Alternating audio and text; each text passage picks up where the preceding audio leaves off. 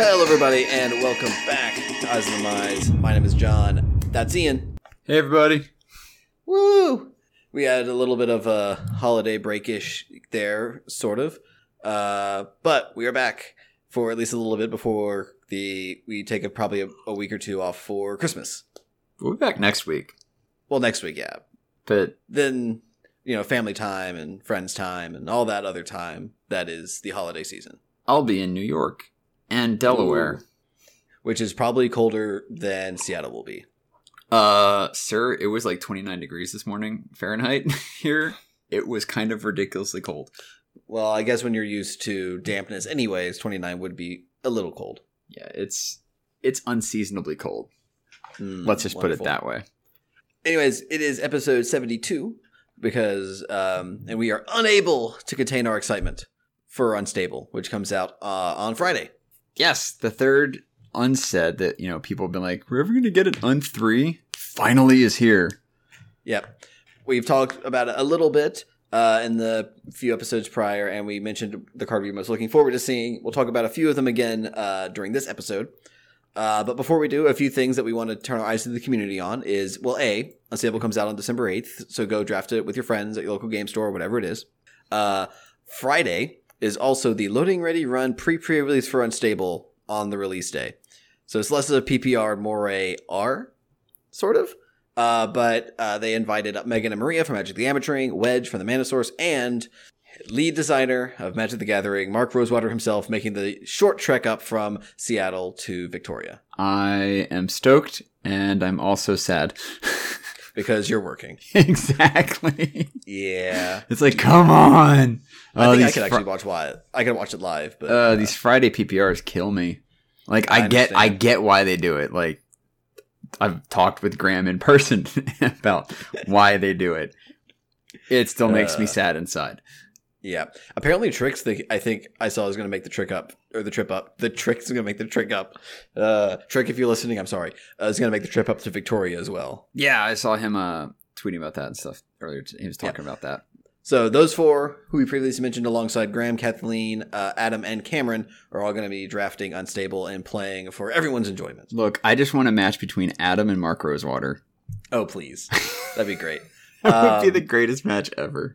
Also, out as of the day of recording, not the day of publication, the new Game Night with Unstable came out with Jimmy and Josh of the Command Zone, as well as Gavin and Mark Rosewater, and it is hilarious, and you should watch it. Mark is making the rounds when it comes to this set.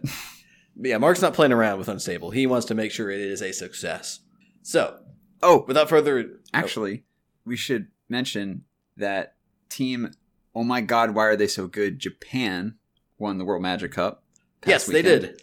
Yep, Team USA was left out of the top 8, but Team Japan took the crown with Yuya, Shota, and I forget the name of their national champion. But they cleaned house. It was not even close. They are the World Magic Cup. Honestly, when you saw their team, it's one of those yeah, they good. Also, a shout out to Eli Cassis, who won the SCG Invitational for the end of the year. Good job, Eli. He was on standard deck with Teamer Energy, and his modern deck was Storm. Hey, buddy. Also, hats off to the American team of Reed Duke, who was the captain, Jerry Thompson, and Oliver Tomiko, who was the national champion. Y'all did a fantastic job at the World Magic Cup, and hats off to you. Anyway, one other thing about the World Magic Cup is on the last day in the top 8, Wizards had a brilliant marketing ploy. Oh, it was fantastic. They had literal stacks on stacks of the Unstable basic full. And when we say full art, full borderless art lands. They lent them to the players. I think Shota was the only one who didn't, and that's because he was playing with Guru lands. So of course, as one does. I can't fault him for that, but they looked, in my personal opinion, incredible on camera. Oh yeah, they also played with them during game nights, and oh my god, they look so good. Yeah, I honestly feel like I definitely need to put them in. So I want to put them on decks just because it makes fetching so much easier.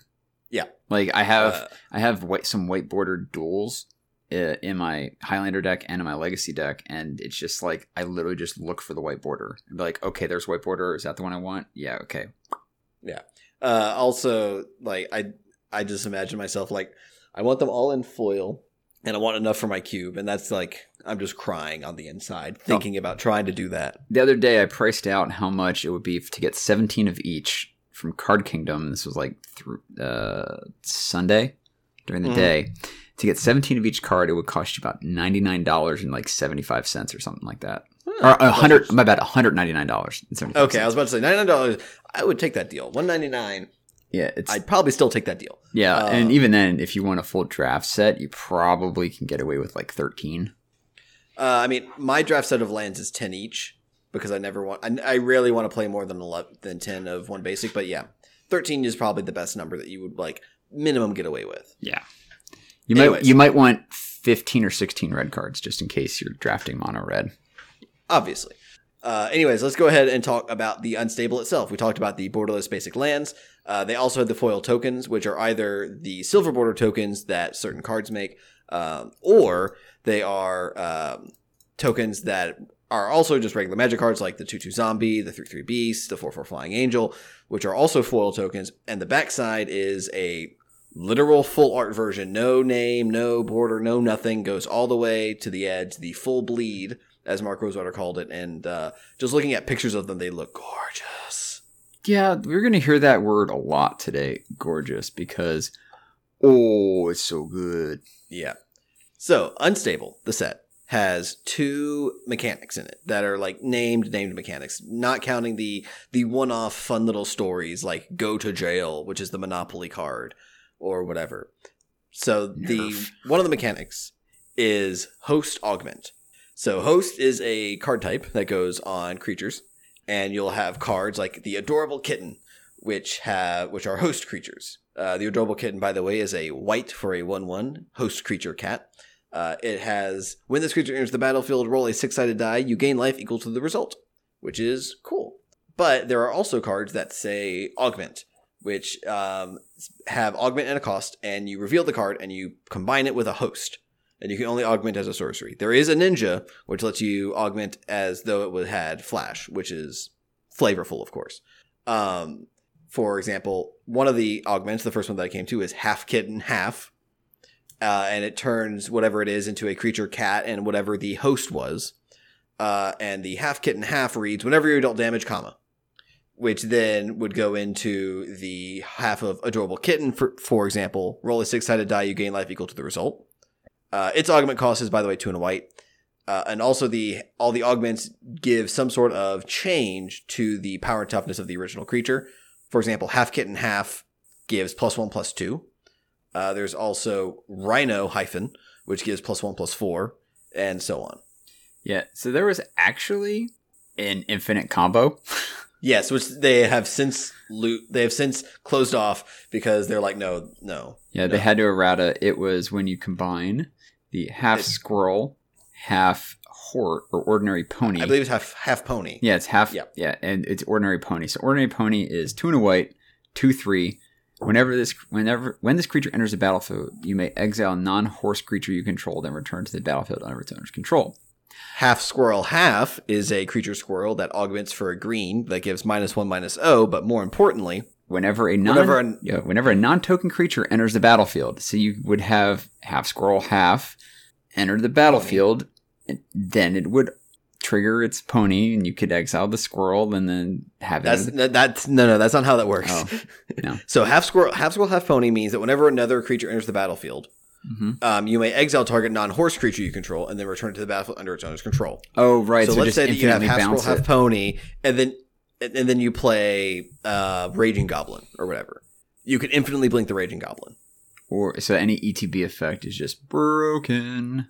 Exactly. And so Mark Rosewater, as the Unrules manager, closed the loop to basically make it so that you can only do it once per creature, essentially. Yeah, it's like, yeah. That hadn't left the battlefield that turn, I believe, is how he fixed it exactly. But they don't normally do, card level errata, but Silver Bordered rules, they do card level errata because Silver Border matters less. We should also mention these cards will be legal with a few exceptions until, was it January 15th? Until January 15th for Commander. Yes. Which caused all sorts of uproars. Yeah. So I know when I'm going home for Christmas, Lindsay and her brothers and I are going to get together and play a big game of EDH. I even like put on like, so what do you guys think about this? And they're like, yeah, no. And I'm like, agreed. I don't feel, mainly the reason is we don't feel like going out and spending money on silver border cards for one game. Yeah. Silver border cards, I think, are fine in Commander if you and your friends all agree to it. I'm sure that there's some groups that have already been doing so. And I think that there are a lot of people who took this the wrong way, like the EDH rules committee was like working for big card shop and taking like what's the name of this? What do you call it? Like splashbacks from the stores for making silver border cards suddenly worth money or whatever. Kickbacks? Like, don't. Yeah, kickbacks. Yeah. It's like, no, they just wanted to have fun. Well, another thing is people were making the argument, well, if your EDH group wanted to play with silver borders, they probably already are because you can make house rules, which is fine. Yes. But there's also the awesome thing of, hey, maybe this will get some play groups to be like, hey, let's have a silver border night kind of thing like that. Where before they wouldn't have had one. And because like, oh man, this silver border format's pretty fun to do once every so often. Might as well, right? So, yeah. But anyways. Just stop hating on fun, people. Seriously, just stop hating fun. Let people, don't be the person who says your fun is wrong. Yeah, don't be the person who be like, hey, how do you want to have your kind of fun? And maybe you might find something you like in yourself. Exactly. Anyway, so the real mechanic that got everybody talking the minute that they heard about it was contraptions. And so contraptions are a little complicated. I'm still confused by them. Okay, so contraptions, they're all artifacts. There are 9 for each of the 5 factions in the set. And they actually go together to make a sweet 3x3 grid of one continuous piece of art, which is fantastic. So here's how contraptions work. Well, first off, in Constructed, you may have a minimum 15 card contraption deck of singleton cards. So that means you cannot have 2 boom flingers in your contraption deck in Constructed. In Limited, your contraption deck can be however big you want with duplicates. Any questions there? No. Cool. When you open your booster pack's going to have 16 cards in it. It's going to have the token of the basic land, which you normally remove. Which the basic land can also be a Steamflogger boss, which you'll just keep. You'll have 8 commons, I believe it is. 3 uncommons, a rare or mythic rare, and then 2 contraptions. So you'll also draft your contraptions when you are drafting Unstable. And again, you are not obliged to take any contraptions. You can take as many contraptions as you like. And in Limited, like I said, there's no minimum deck size for your contraptions. Yeah. And you can have duplicates.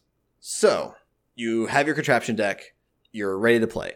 Nothing happens with your contraption deck until you play a card that assembles a contraption. Normally, you have creatures who assemble contraptions, or there are a few cards that say you assemble a contraption. Such as there's a blue rare that's XUU. It is Insight, which is not fun. It's XUU for a rare sorcery. Assemble X contraptions. And when you assemble a contraption, you flip over the top card of your contraption deck, and then you put it face up into one of your sprockets. Now, what are sprockets, you ask? Well, the back of the contraption card tells you everything you need to know because it doesn't have a magic back. Basically, you have 3 columns, aka sprockets. You have sprocket 1, sprocket 2, and sprocket 3. You may put any of your contraptions that you assemble into one of those sprockets. Any questions there? Nope. All right. At the beginning of your upkeep, you will advance the sprocket counter by 1, and then crank, aka activate, all of the contraptions in that column. So you can have multiple contraptions per column. Correct. There's no limit to them. You could put them all in one column. You could spread them out. Doesn't matter. Gotcha. The contraption counter starts on sprocket 3, and it advances like a clock. So you'll go sprocket 3 to sprocket 1, sprocket 1 to sprocket 2, sprocket 2 to sprocket 3, and so on. Okay. And you move the sprocket on your upkeep, always on your upkeep, and then, like I said, you then go down. And then you'll crank all your contraptions in that column, and you can put their triggers on the stack however you like. Gotcha. And And so you can make combos, like there were a few ones that were mentioned, such as there's one of the contraptions, which I'm trying to find right now, which is Genetic Recombinator, which says whenever you crank Genetic Recombinator, up to 2 target creatures each get +2/+2 until end of turn. And then you can combo it with something like BB Gun, which says whenever you crank BB Gun until end of turn, target creature gains pay 2, this creature fights another target creature. So you can have them on the same sprocket. Yes. And then when you crank both of them, and you crank it, get both effects at once. That's cool. Correct. Okay, it makes a lot more sense doing that now. Now I get it. Yes. Yeah. Their explanation in the article was kind of wordy, and I feel like it's much better explained verbally instead of by text. And also, why didn't they have a video or a GIF or something to make it easier to understand? I'm really hoping that Lure does one for this pre-release. The PPR for it. Also, Game Nights does a fantastic visual representation during the games, as well as a visual overlay that they do explaining contraptions. That is fantastic, which is why there's a link to it in the doobly-doo. Contraptions, they're much easier to understand as opposed to the other side. Now, the interesting thing is that these contraptions are not silver bordered; they are borderless. But you can't put them in your Magic decks because they don't have a Magic back. And so technically these contraptions are, quote, legacy legal. But there's no way to assemble it in black border, so they don't mean anything. Yeah, it's like, well, yep. But I think the contraptions are a really sweet mechanic. I think that they're going to work pretty well. People, I think, will get a lot of play out of them. And seeing Gavin play with the contraptions in the Game Nights video kind of really sold me on how well they're going to play and how you can kind of maneuver around playing with contraptions. Seems fun. I think so too. I hope I get a chance to draft it. I'm trying to debate if I'm going to be able to pick up a box or if I'm going to do it at home or I don't know. I think that the default should that everybody should at least draft Unstable once, and if they like it, get a box and draft it with friends, because I think that's going to be the best outcome. As opposed to, going to a GP and seeing if they'll do an unstable draft. Because they might, but I think that it's more likely that at a GP or at a SCG Open that the more popular drafts are going to be current sets or Masters products or the like. But in any case, let's talk about some card by cards. The first one on the list that I put was Baron von Count, but I kind of already talked about Baron von Count last time. So I think it's probably better if we just go ahead and talk about the Grand Calcutron, who is, oh boy, this card is weird. Yeah. So the Grand Calcutron is blue-white for a legendary artifact, and it's a mythic. When Grand Calcutron enters the battlefield, each player's hand becomes a program, aka an ordered row of revealed cards. Players can only play the first card of their program. If a card would be put into a player's hand from anywhere, that player reveals it and places it anywhere within his or her program instead. And then at the beginning of each player's end step, if that player's program has fewer than 5 cards, he or she draws cards equal to the difference. So, Ian, could you help explain what's going on with this card? So, from what I can gather from the many times that I've tried reading and understanding this card, is that, so what a program kind of what this allows is a computer program has a thing called, we like to call, it's just like the stack. It's first in, last out. So if your card, basically, if you're reading left to right, it depends. Actually, so wow. How do you order your program? Do you say you're going from left to right or right to left? I didn't even think of this. I believe that each player has to state whether or not they're going right to left, left to right. I'm actually going to check the unstable FAQ, which is what my assumption would be is you don't lay them all out necessarily side by side. You know how you have your hand, and your hand is basically, you kind of fan it out. It's like they're layered on top of it. I would assume you could put top card of that is the top of your stack, so it'll be the first out of the stack kind of thing like that, which is the first thing you can do out of your program. Maybe that's what I'm assuming with this, but well, it does say an ordered row. Okay, so then I guess so then it would just be next to each other. Basically, how some players would be okay, I'm just gonna play with my hand up because you inquisitioned me. So the ones that you know of, I'll leave them out, so I don't have to you don't have to keep referring to it. as good as nice players will do. Yes, as friendly players. Yeah, I do that. I do that. You reveal my hand. Yeah, I'll play with it. I'll play with it between my lands and myself. Yeah, basically, you play the first card before you have to play the first card before you play the second card, and you have to play the second card before you play the third card, and so on and so forth. And then whenever you draw a card, you just get to put it wherever on that ordering that you want. So what's funny is I actually stack my hands on Magic Online in a way that would allow me to play this and be fine. Yeah. So like I basically like will put going from left to right. I'll have my most expensive cards on the left, my cheapest cards on the right, and I'll stack my lands. So if it's like turn 1, I'll have a land and then a 1-drop, and a land and 2-drop, and a land and a 3-drop, and then a 4-drop and a 5-drop and stuff like that. All right. So that way, like, if I start drawing lands, I can just start ordering it how I would and then play it out from there. So that'll be cool. Okay, on the unstable fact, when the Grand Calcutron enters the battlefield, all players take their hands and place them face up on the table. They then order them as they choose into a row called a program. The only card they may cast is the leftmost card in their program. Whenever a card would go to their hand, they drew it, it got bounced, etc. That player that can't put their card anywhere in their program they wish. Okay. Beginning of each instep, if you have fewer than 5 cards, you draw up to 5. Okay, so it's flipped from how I usually do it. Usually I have my cheapest on the right, so I'd have to be on the left. Okay. So you play from the left. Now, the funny thing about the Grand Calcutron is that there was the intent that the Grand Calcutron would be legal as a commander. They were going to put that on the card, but they ran out of space as they tried to describe the program. So there's another Day Zero errata to the Grand Calcutron that you can play it as your commander. A legendary artifact commander. Yes. God dang, I love this. It's fantastic. That's too cool.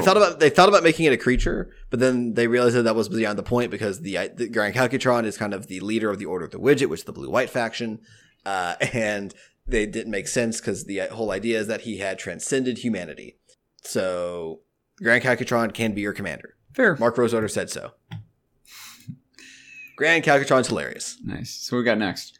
Next is the card that makes everybody very upset. By everybody, I mean judges. And by judges especially, we mean sorry, Serge. Yes, sorry, Serge had to explain that.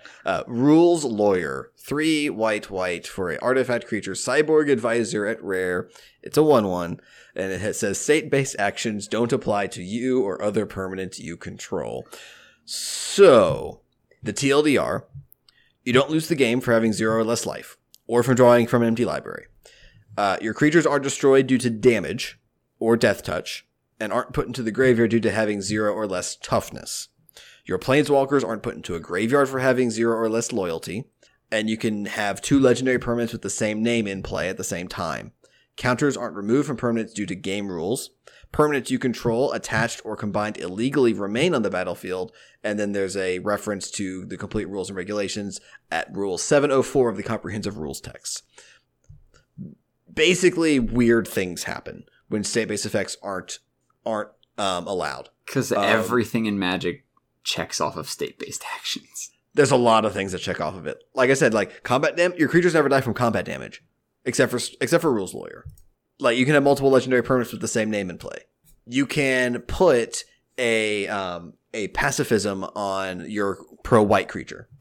Well, actually, no, that wouldn't work because you tell it to target it, and that's not a state-based action. But anyways, there's a lot of weird things that happen with Rules Lawyer because Rules Lawyer is going to be the most annoying card. It's even more annoying if you have 2 of them because then you literally never die unless someone has a destroy target creature for one of your 2 Rules Lawyers. Yeah, it's not fun. It's fun for the person playing it, but not for anyone else. Yeah, that... I hope to God I never see this card. Please, one time. No Rules Lawyer. Except in your deck, right? Oh well. Anyways, the next card that's on the list is a card that we actually don't really know anything about. Because it's Urza, Academy Headmaster. Because he may be dead in Black Border, but he's alive as a head in Silver Border. Because he was also in Unhinged. Yes, in Urza's Hot Tub. Which was also associated with a website, by the way. I know. So unfortunately, Urza's Hot Tub doesn't work anymore. But Urza Academy Headmaster should work for a long time. Hopefully. What's nice, though, is we did get some flavor text for a Planeswalker card. We did. Which that is true. Pretty cool. It says, whether fighting Phyrexians, founding the Tolarian Academy, or just enjoying retirement, Urza always kept his head. Because he's only a head. It's Therese Nielsen art, which is gorgeous. And the card is Wooburg, white, blue, black, red, green, for a 4 loyalty legendary Planeswalker Urza at Mythic. He's got a +1, a -1, and a -6. What do they do? We don't know. Did they actually say that it's actually going to be that on the card? Like head to AskUrza.com? That's what I'm assuming it is. It says, each of the abilities says head to AskUrza.com and click whatever it is that loyalty I'm just really button. hoping that like this is just like an extended spoiler and that it's actually printed with the actual thing on here. No, I'm 100% sure that is what Urza Academy Headmaster says. And then you'll go to the website, and then you'll click it, and it'll tell you what his +1 does or his -1 does. I know. It's just... So basically, you get an Urza Academy Headmaster. You then go on access the internet, go to AskUrza.com, and then you click the +1, the -1, or the -6 to see what happens. Very true. It's going to be weird. Mm-hmm. To say the least. Next card. Were you still at? Were you at Desert Bus when this was previewed? I was on screen when this was spoiled. Yeah, I thought so. I was. So, Ian, tell us about this entirely normal armchair that Graham is sitting in. So I won't lie. When Graham first started doing the bid for it, I was like, "What is he talking?" Oh, right, the unstable card. So he starts like talking about like how. I bet you none of you noticed this entirely normal chair that I snuck into this room that I'm sitting on right now. And I'm like, the chair's been here the whole time. It's like, this chair that none of you saw me get in here that I'm sitting on. It's an entirely normal armchair. So it is an entirely normal armchair. It is an artifact. There is no casting cost to this card because during your turn, if entirely normal armchair is in your hand, you may hide it on the battlefield. For 0 mana, return has a 0 mana and a other costs. So 0/1 is return entirely normal armchair to its owner's hand. Only any opponent may activate this ability and only if he or she sees entirely normal armchair. For 2, and sacrifice entirely normal armchair, destroy target attacking creature. So the tech is somehow you have to figure out how to get entirely normal armchair onto the battlefield without your opponent knowing. And there's ways. I don't know if they're good ways, but there are ways. Double sleeved. The thing is, it has to be in your hand. So it could be a card inside of another card sleeve in your hand. But then that's cheating. Cheaty face. Cheaty face has to be in your hand also. But I just thought of the double sleeve thing. No, usually it's basically you somehow just kind of stack your lands properly, or while you're taking a long turn, you could be like reaching over across the board and like slip it out onto the battlefield under a land or something, or make sure your lands are really messy and get it under the jumble of there. Yeah. It all depends on how to sneak out entirely normal armchair, because the card itself is actually pretty decent, I would imagine.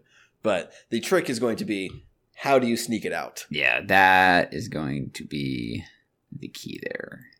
Yeah. It's still pretty cool, though. Like, I love that we're getting stuff like that as it's design space that they're exploring that you wouldn't otherwise see. And we're going to mention that with a couple other cards here, too, coming up. That's like, maybe you'll see some this in another kind of way, hopefully in the future. So yeah. Next thing I wanted to talk about was BB Gun and Pet Project. I already mentioned what BB Gun does. The other one is Pet Project, which is also a mythic. These are both mythic contraptions. Pet Project is whenever you crank Pet Project, put target creature card from an opponent's graveyard onto the battlefield under your control. It's really good. Seriously. Like, a lot of these contraptions are just like really, really strong. That card absolutely will be seeing a ton of silver EDH play. Oh, of course. If you have a contraption deck and you're assembling contraptions, you want a Pet Project.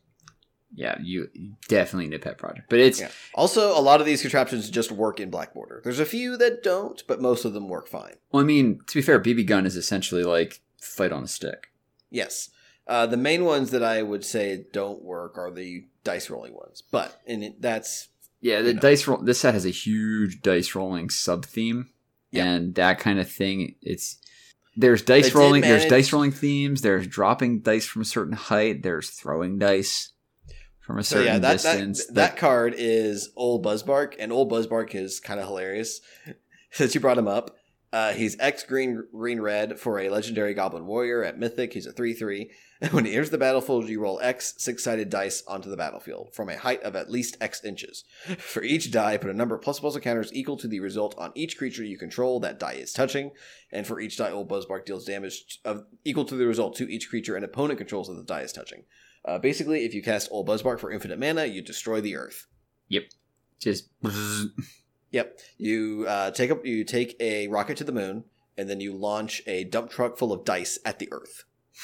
Hell yeah. Yeah.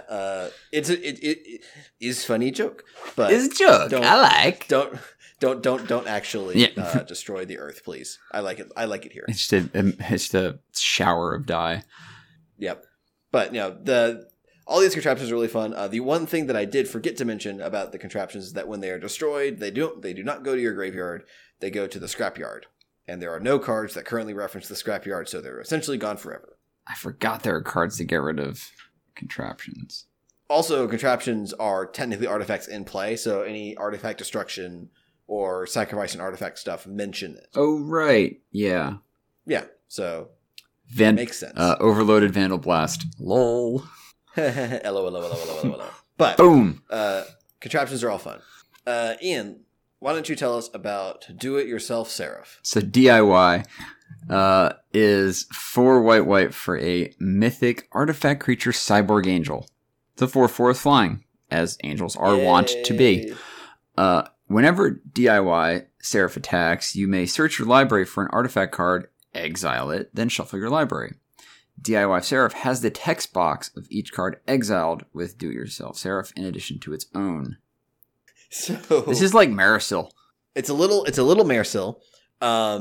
So you can basically give it any text box of any artifacts that are in your decks. Like you can give it just from Unstable.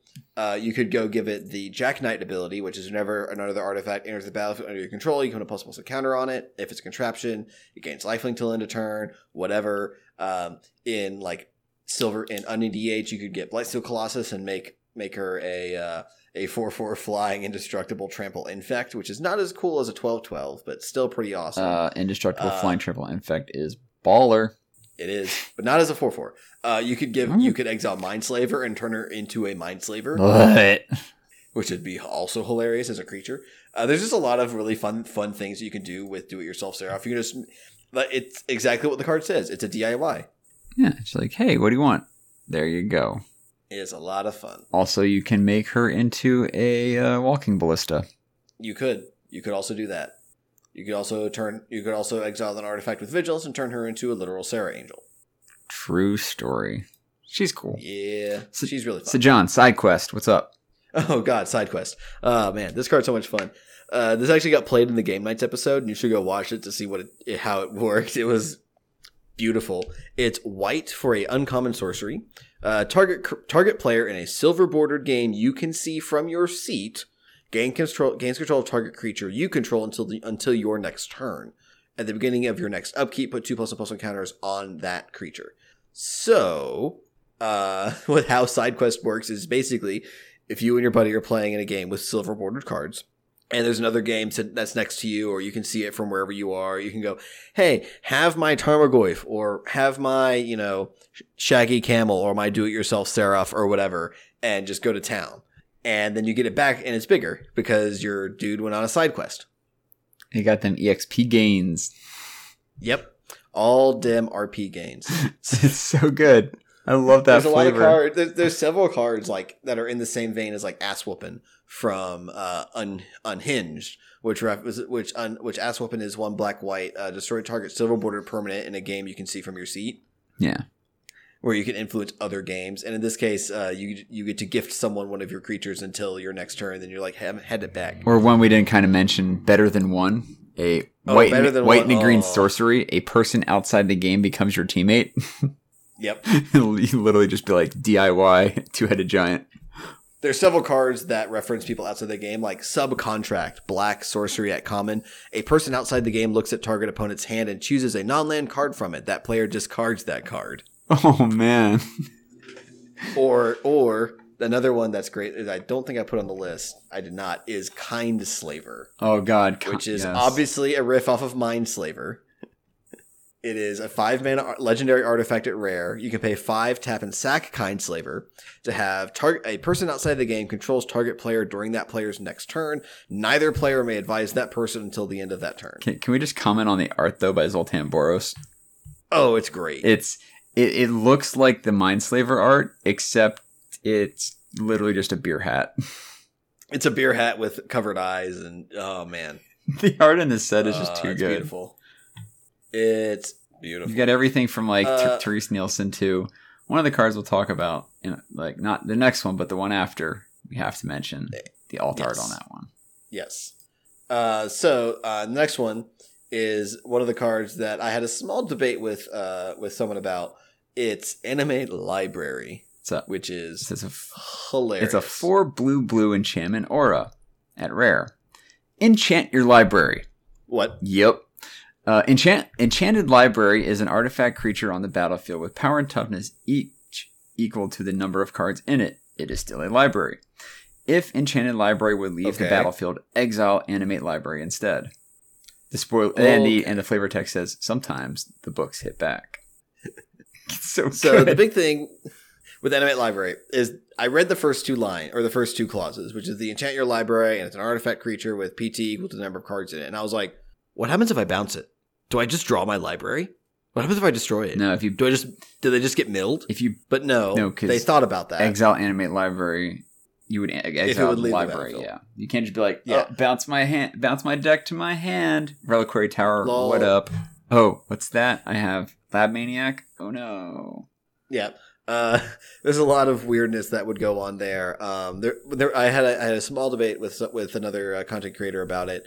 About how they're like, why not just leave that loophole open? And I was more like, you don't want people to just lose to a removal spell. They would just lose the game. Never leave it open. Always close loopholes.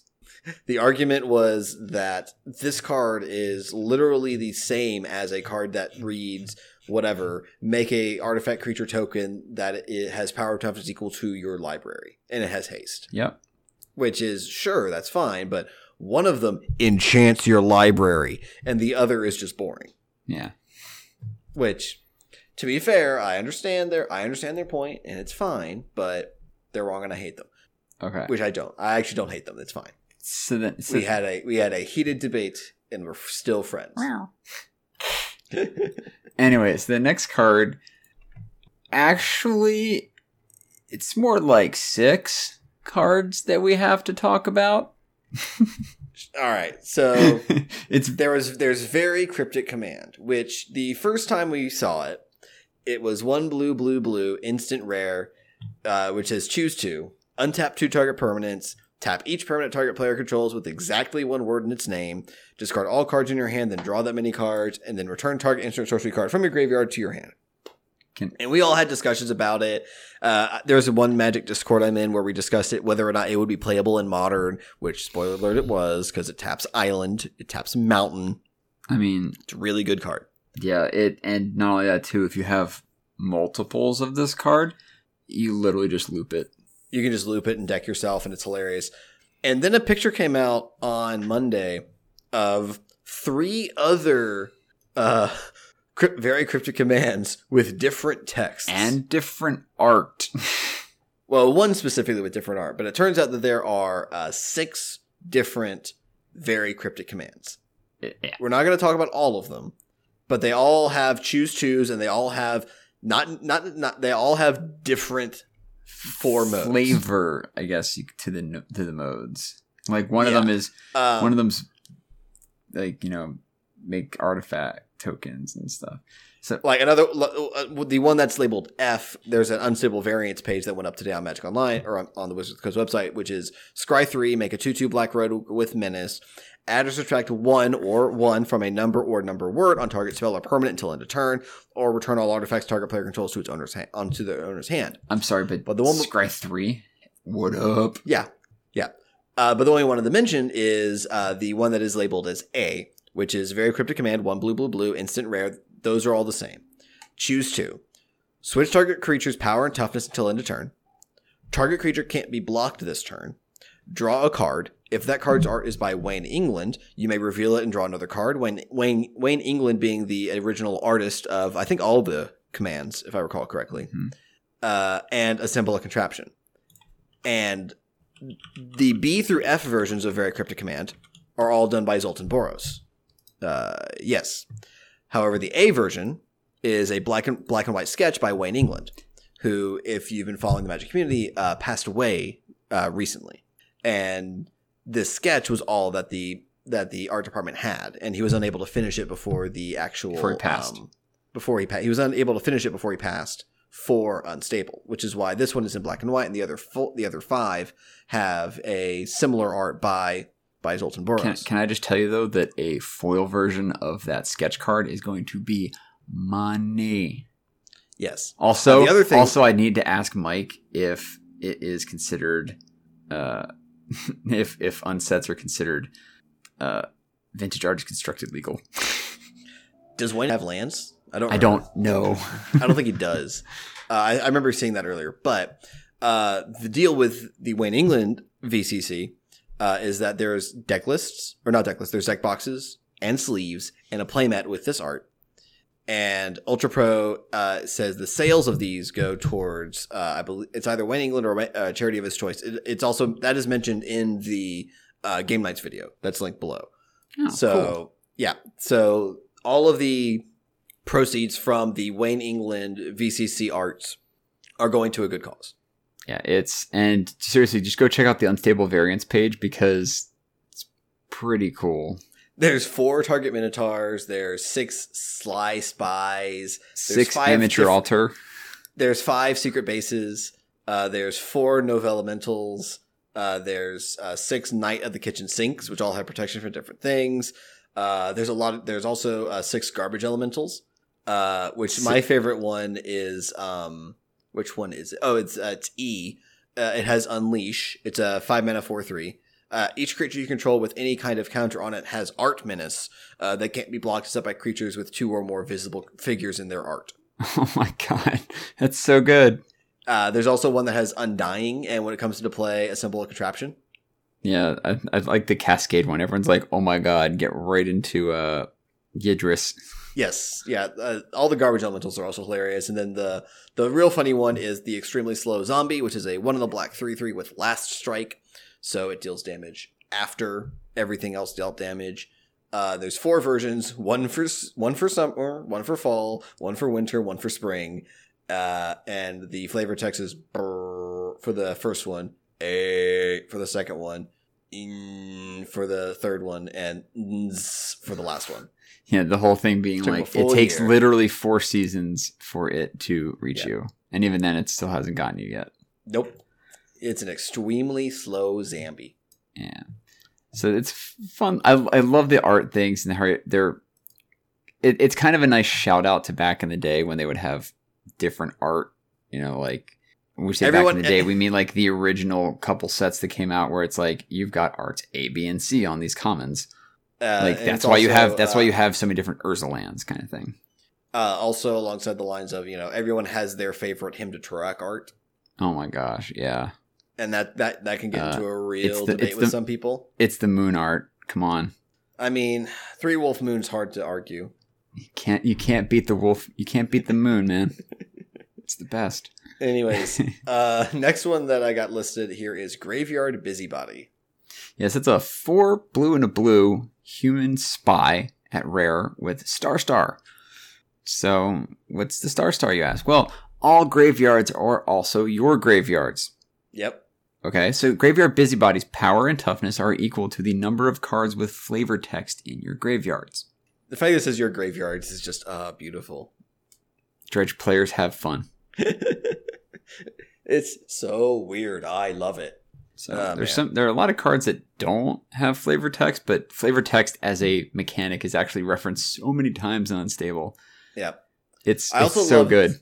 I also love this for just like shenanigans.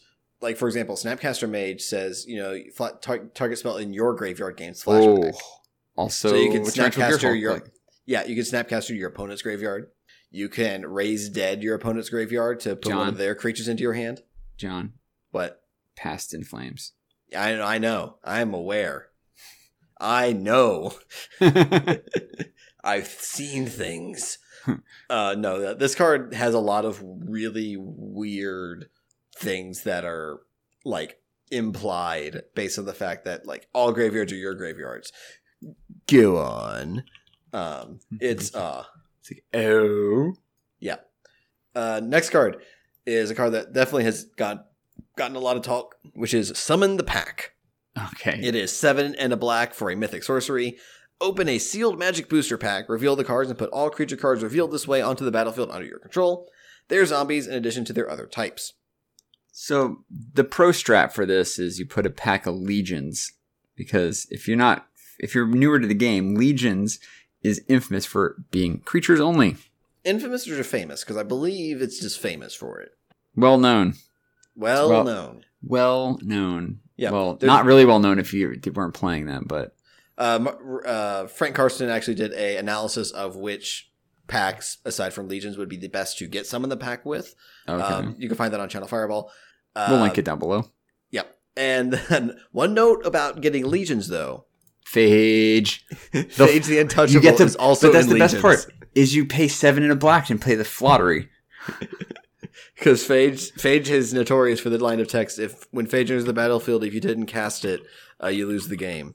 So some of the pack will get you, on average, the beefiest creatures with a few ETBs here and there. But man, you're gonna pay if you hit Phage.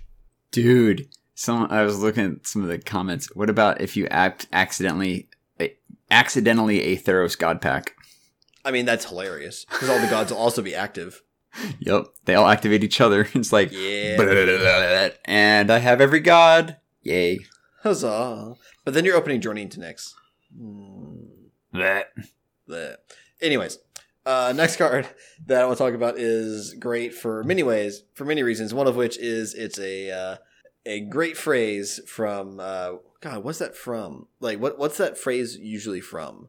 I don't know, but it's... Like gangster movies or something? It's the big idea. Hey, what's the big idea? He's a 4-red, 4/4 legendary Brainiac villain at rare. Yes, villains, yes. You can pay 2 and 2 hybrid black-red mana and tap him to roll a 6-sided die and create a number of 1/1 red Brainiac creature tokens equal to the result. And then you can tap 3 untapped Brainiacs to make it so the next time you roll a 6-sided die, you instead roll 2 of those and then choose the total of those, and then use the total of those results. There are other Brainiacs in the set, like Painiac, who's 2 and a red 0/3 creature Brainiac at common. Right at the beginning of your upkeep, you roll a 6-sided die, and Painiac gets +X/+0 until end of turn, where X is the result on the die. There's a few other Brainiacs, but the big idea is kind of the big one. Yeah, it seems of a like better word. It seems fun, like 4/4 for that, and you can just start making a bunch of creature tokens. And you have some nice, and yeah, it seems pretty fun. It also. So let's say that you do the big idea and you make 3 Brainiacs. Then the next turn you tap 3 Brainiacs and you activate the big idea and you roll 2 die, and then it just gets bigger and bigger, and it's hilarious. Like, put this in Perforos. Exactly. Or Panharmonicon. Well, no, you can't put it in Perforos because it's colored into these black-red because of the hybrid Perforos in it. Yes, there we go. Next card is... I don't know. Tutor it up. One that makes my head hurt a little bit. Oh god, I haven't actually ever clicked on the Mythic spoiler page for it. Oh no! You made a terrible mistake. I done goofed, John. So Ian, tell us about this card. Oh my god. So Infinity Elementals, 4 triple red. It's for 7 CMC. Creature elemental that's mythic. Infinite power and 5 toughness.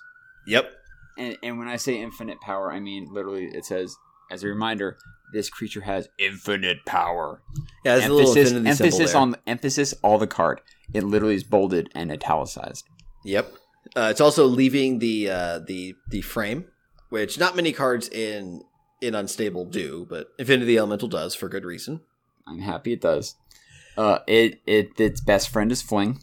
Yep. Also, if you give it lifelink and then you gain infinite life, you can't lose, according to Mark Rosewater, because even if you get dealt infinite damage, you still have infinite life. Oh my god, right? Because that's what. All right, yeah. So that's why whenever you're saying like, "Oh yeah, I'm going to go off with this combo," you have to pick a finite number, because then someone can turn around. Like, so say you're you're playing collected counters, and you say, "Okay, I combo through this, I gain 1,000,000 life." All right, cool. Your opponent, God knows why, has Kiki deck. And they Kiki combo you out and say, well, I hit you for 1,000,002. Yeah. That's why you have to name specific numbers to avoid this problem. But this one's fun because it's unstable. Yeah. Also, its flavor text is it's so infinite that its flavor text says, comma, it's so infinite that its flavor text says, comma, it's so infinite that its flavor text says, comma, it's so infinite that its flavor text says, comma, it does that until you can't really read it. And then on the webpage on Mythic Spoiler, you just keep scrolling and scrolling and scrolling and scrolling and scrolling. And someone had fun on that one. And scrolling. Yeah, Infinite Elemental is great. There's also the big argument was whether or not infinite damage could deal with infinite life, and the answer is no, because infinity is not a number; it's a concept. Yep. So this next card though gets my award for quote unquote mechanic I would most like to see actually make regular black border play. I think it's the closest purely silver bordered card that could be black bordered. And it's really good rate on return too. So it's the super duper Death Ray. Silly name aside, it's a 2 and a red instant at uncommon that has trample. Yes. What? An instant with trample. Because super duper Death Ray deals 4 damage to target creature. It doesn't say creature or player. Going through. It says creature. Yeah, because it makes sense why it says creature so that you could actually highlight the fact that it has trample. Because apparently Mark Rosewater's tried to put trample on instants and sorceries before, and it's never worked for one reason or another. This is like, I saw this, I was like, this could literally be a black border card. It could, but like the other thing that it said is that in Eternal, which I've been playing a lot recently, there's a mechanic called Overwhelm, which is essentially trample. And they have a card called Obliterate, which is a 5 cost, requires 2 red, deals 6 with Overwhelm, which is basically this card except, a little bit more expensive and deals more damage. And there are some people like they plagiarized, and it's like, no. They both came to the same. They both came to the same good idea. Yeah, and like this idea is not new in Magic. I think Mark's been trying to do this for maybe 10 plus years. It's just that for some reason the rules don't support creature keywords going on non-creatures. That's the issue. Is that you can't put life, or not in general. They were able to put lifelink on spells because of Soulfire Grandmaster, but for some reason trample just does not work going on instant sorceries for one reason or another. Yeah, still, but. Cool card. It is a cool card. I'd love to see it make its way into Black Border, but I'm not sure when that will be. I mean, it's a very high pickable card, too. Oh, yeah. It's extremely playable. Next card we're going to talk about is the Earl of Squirrel. The Earl of Squirrel. Also, which will have alternate art if you go out and draft it this weekend. It is the draft weekend card. Yes. The Earl of Squirrel is 4 green for a 4/4 creature squirrel advisor, non-legendary. Because Mark wanted people who have like casual squirrel decks to play multiples of them. It's a rare. It says creature tokens you control are squirrels in addition to their other creature types. Your other squirrels get +1/+1. Oh, and it has Squirrel Link. Which means Judge? Which says damage dealt by this creature also causes you to create that many 1/1 green squirrel creature tokens. It's hilarious. Deranged Hermit found his new best friend. Also, you can curve Deranged Hermit into Earl of Squirrel. Oh my god! If you don't pay the echo on Deranged Hermit, but why wouldn't you? That's beside. Never know. That's beside the point. Earl of Squirrel is fantastic. Squirrel Link is a hilarious name for an ability. I love it. It's so good. It is real good. Now, the last card we're going to talk about is great for. Is great for many reasons, because it's all the ways that X is going to give it to you. You going what? Going to give it to you. Excuse me, I am quite white. So X. Literally the letter X. Yep, not like EX, literally letter X. Blue black for a legendary creature human spy at rare. He's a 2/2. And it has the very confusing paragraph of text, which is the following. As long as X is in X's owner's opponent's hand, comma, X's owner may cast X and activate X's abilities, period. That opponent can't cast X and plays with his or her hand revealed. Okay. So how do I get X, the owner of X, into my opponent's hand? Well, you can pay blue, black, and tap to put X into target opponent's hand from the battlefield. That only functions from the battlefield. And then you may pay 3 blue and a black and colon. You may play a card from the same hand as X without paying its mana cost. I hear you like sneaking big fatties into play. Or attempting to, at least. Yeah. I also believe that last ability should work in your hand, as long as you like reveal X and go like, hey, X is in my hand, I'm activating this ability. I assume that should work. I am unsure if it does, but judge. I mean, I am a judge, but I'm making a big. Okay, here we go. Actually, all right. X.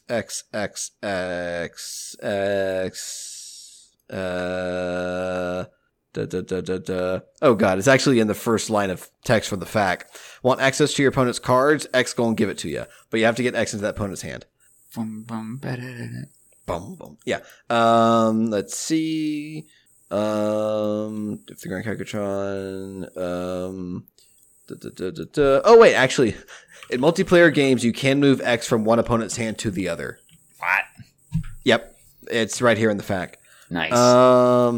There's no other rules it claims for that, but I'm assuming that it does. But anyways, that's beside the point.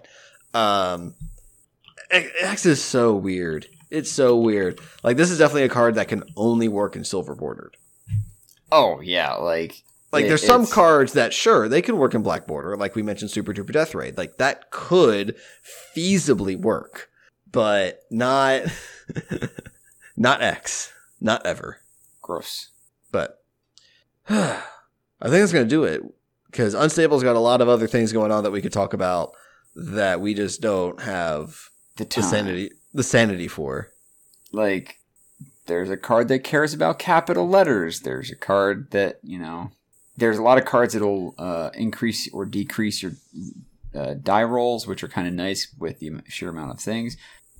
There's a card that turns your deck into 4 smaller decks.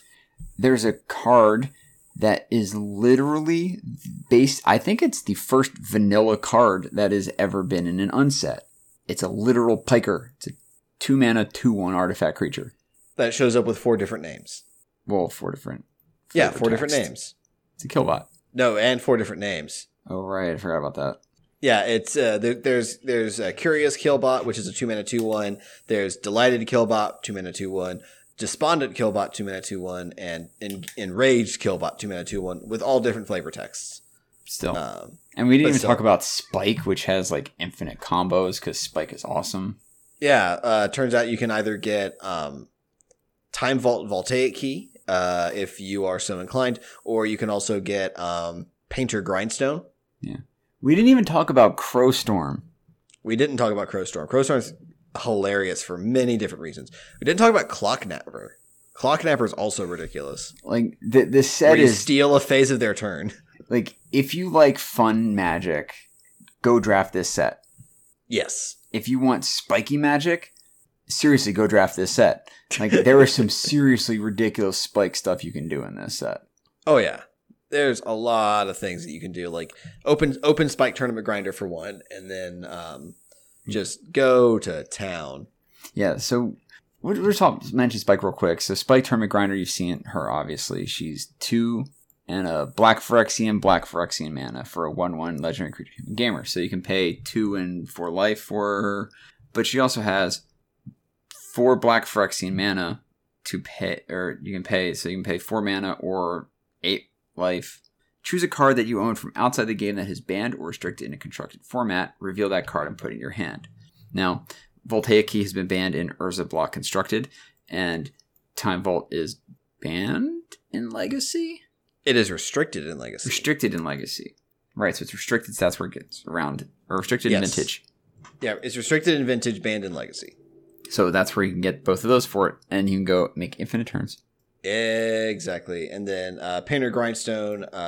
Painter is banned in Commander, and I forget where Grindstone is banned. I looked it up, and then I've since forgotten it. There's fun stuff you can do. Yep. Just have a ball. Like, if you go somewhere and you're going to draft, like, if you want to kind of keep a pack in your back pocket, just in case you happen to open some of the pack, go for it. Or just be like, just go surreptitiously after you've drafted, go to your store owner and buy some packs. And go up and go, let me see your most exotic packs. I'm here for only the finest. Indubitably. From the joke from Friday nights, where it's like, we got a box of Portal 3 Kingdoms in the back. Oh, God. You want a pack of P3K? No. Oh, all right. Oh, all right. Back in the safe. No, it's a fun set. Definitely go check it out. It'll probably tide you over while the holidays come through, and it's gonna be a lot of fun. I'm looking forward to it. If you have friends and family at home, just pick up a box, draft with some friends, and worst comes to worst, you get a bunch of cool lands out of it. Oh yes, there's like one in every pack. Asterisk. There's one land. There's one land in every pack, unless you find a Steamflogger boss. Yeah, I had to put the asterisk on there. I know people who bought literal cases of this set just for the lands. Oh yeah, and that's definitely going to be something that you'll see. Yeah, because these lands, like we said, are very pretty. If you pull an island, that's like a $3 bill right there. Yeah. Even the cheapest lands, plains and mountains, are like $2. So. Yeah. So Ian, if people wanted to talk to you later on the social medias, where should they do so? You guys can find me on Twitter at DixonIJ. That's DIXONIJ. Or you can find me on Twitch at Dix. DIX. With Cube coming back because it's the holiday season, and crack them packs. I'm going to probably be streaming at least 1 or 2 drafts of those. I'm going to try to rope John into one at least. Probably draft while I'm home, get Lindsay's brothers and Lindsay in on the action for a stream. Should be fun. I want to start streaming some Legacy again because GP Seattle is coming up next year, and I'll be busy for a lot of the interim between there, so I want to kind of jam some Legacy if I can. So look for that. John, where can they find you? You guys can find me on Twitter at JWiley129. That's JWILEY129. You can also find me on Twitch by that same handle. If you see me anywhere, just say hi. I'm always welcome to chat about various things. If you want to reach the podcast, you can do so directly on Twitter at Eyes of the Mize, or you can send us an email at eyesofthemize@gmail.com. We are always open to hear how we can best improve the podcast for you, our lovely listeners. On behalf of Ian, I'm John, and we'll talk to y'all next time.